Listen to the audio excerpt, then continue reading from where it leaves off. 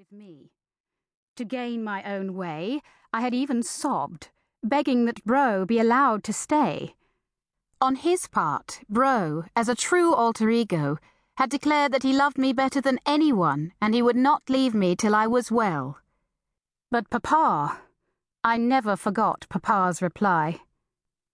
"I consider it very wrong of you to exact such a thing, Bar."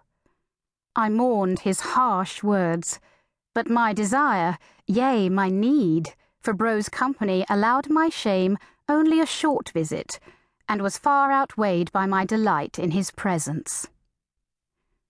And all had worked out well. Our brother Charles, Stormy, had gone to Jamaica in Bro's stead. So for now, we had received a reprieve. Jamaica. The thought of that awful place forced me to pull my eyes away from the calming view of the sea.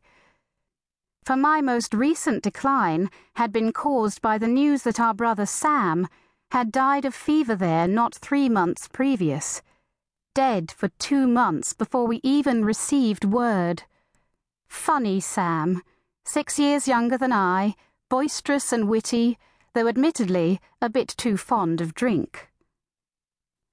Bro sat upright and pointed at me, making his finger dance an accusatory spiral. "And what is this? Sorrow in my sister's eyes? I will not have it." I adjusted the cuff of my morning dress. I was thinking of Sam. He used the moment to state his case. "Do you see why I do not wish to go to Jamaica? If Sam succumbed to its temptations, I most surely would." Temptations? I had only heard talk of fever. What temptations?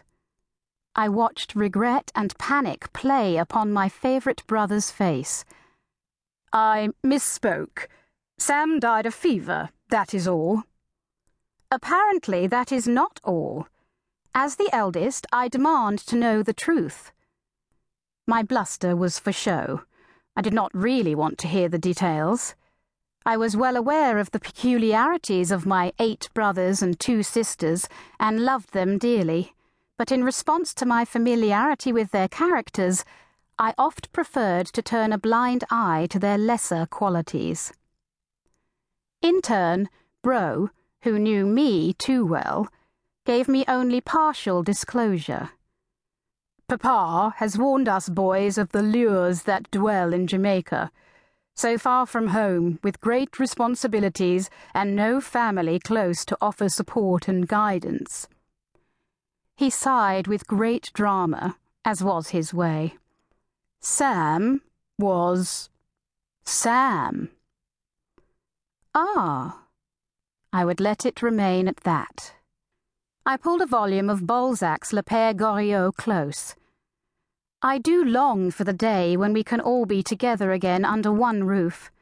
Although I may have found benefit in Torquay at one time, now I am too weak to bear being away.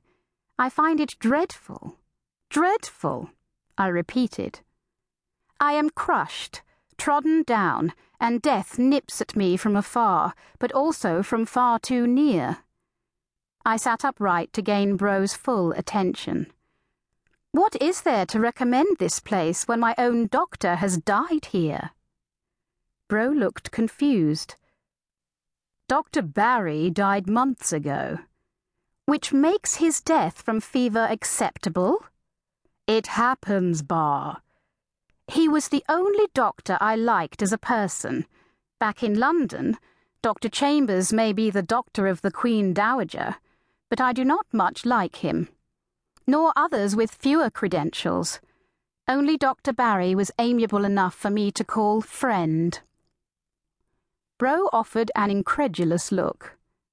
"But was not Dr. Barry the doctor who scoffed at your habit of not rising until noon? Did he not command you to get up at an earlier hour and force you outside in the afternoon?" "Yes," I admitted. "And I hold to my feelings that rising at such an early hour is barbaric, and the fresh air made me fit for nothing." "After 10 days he declared you better."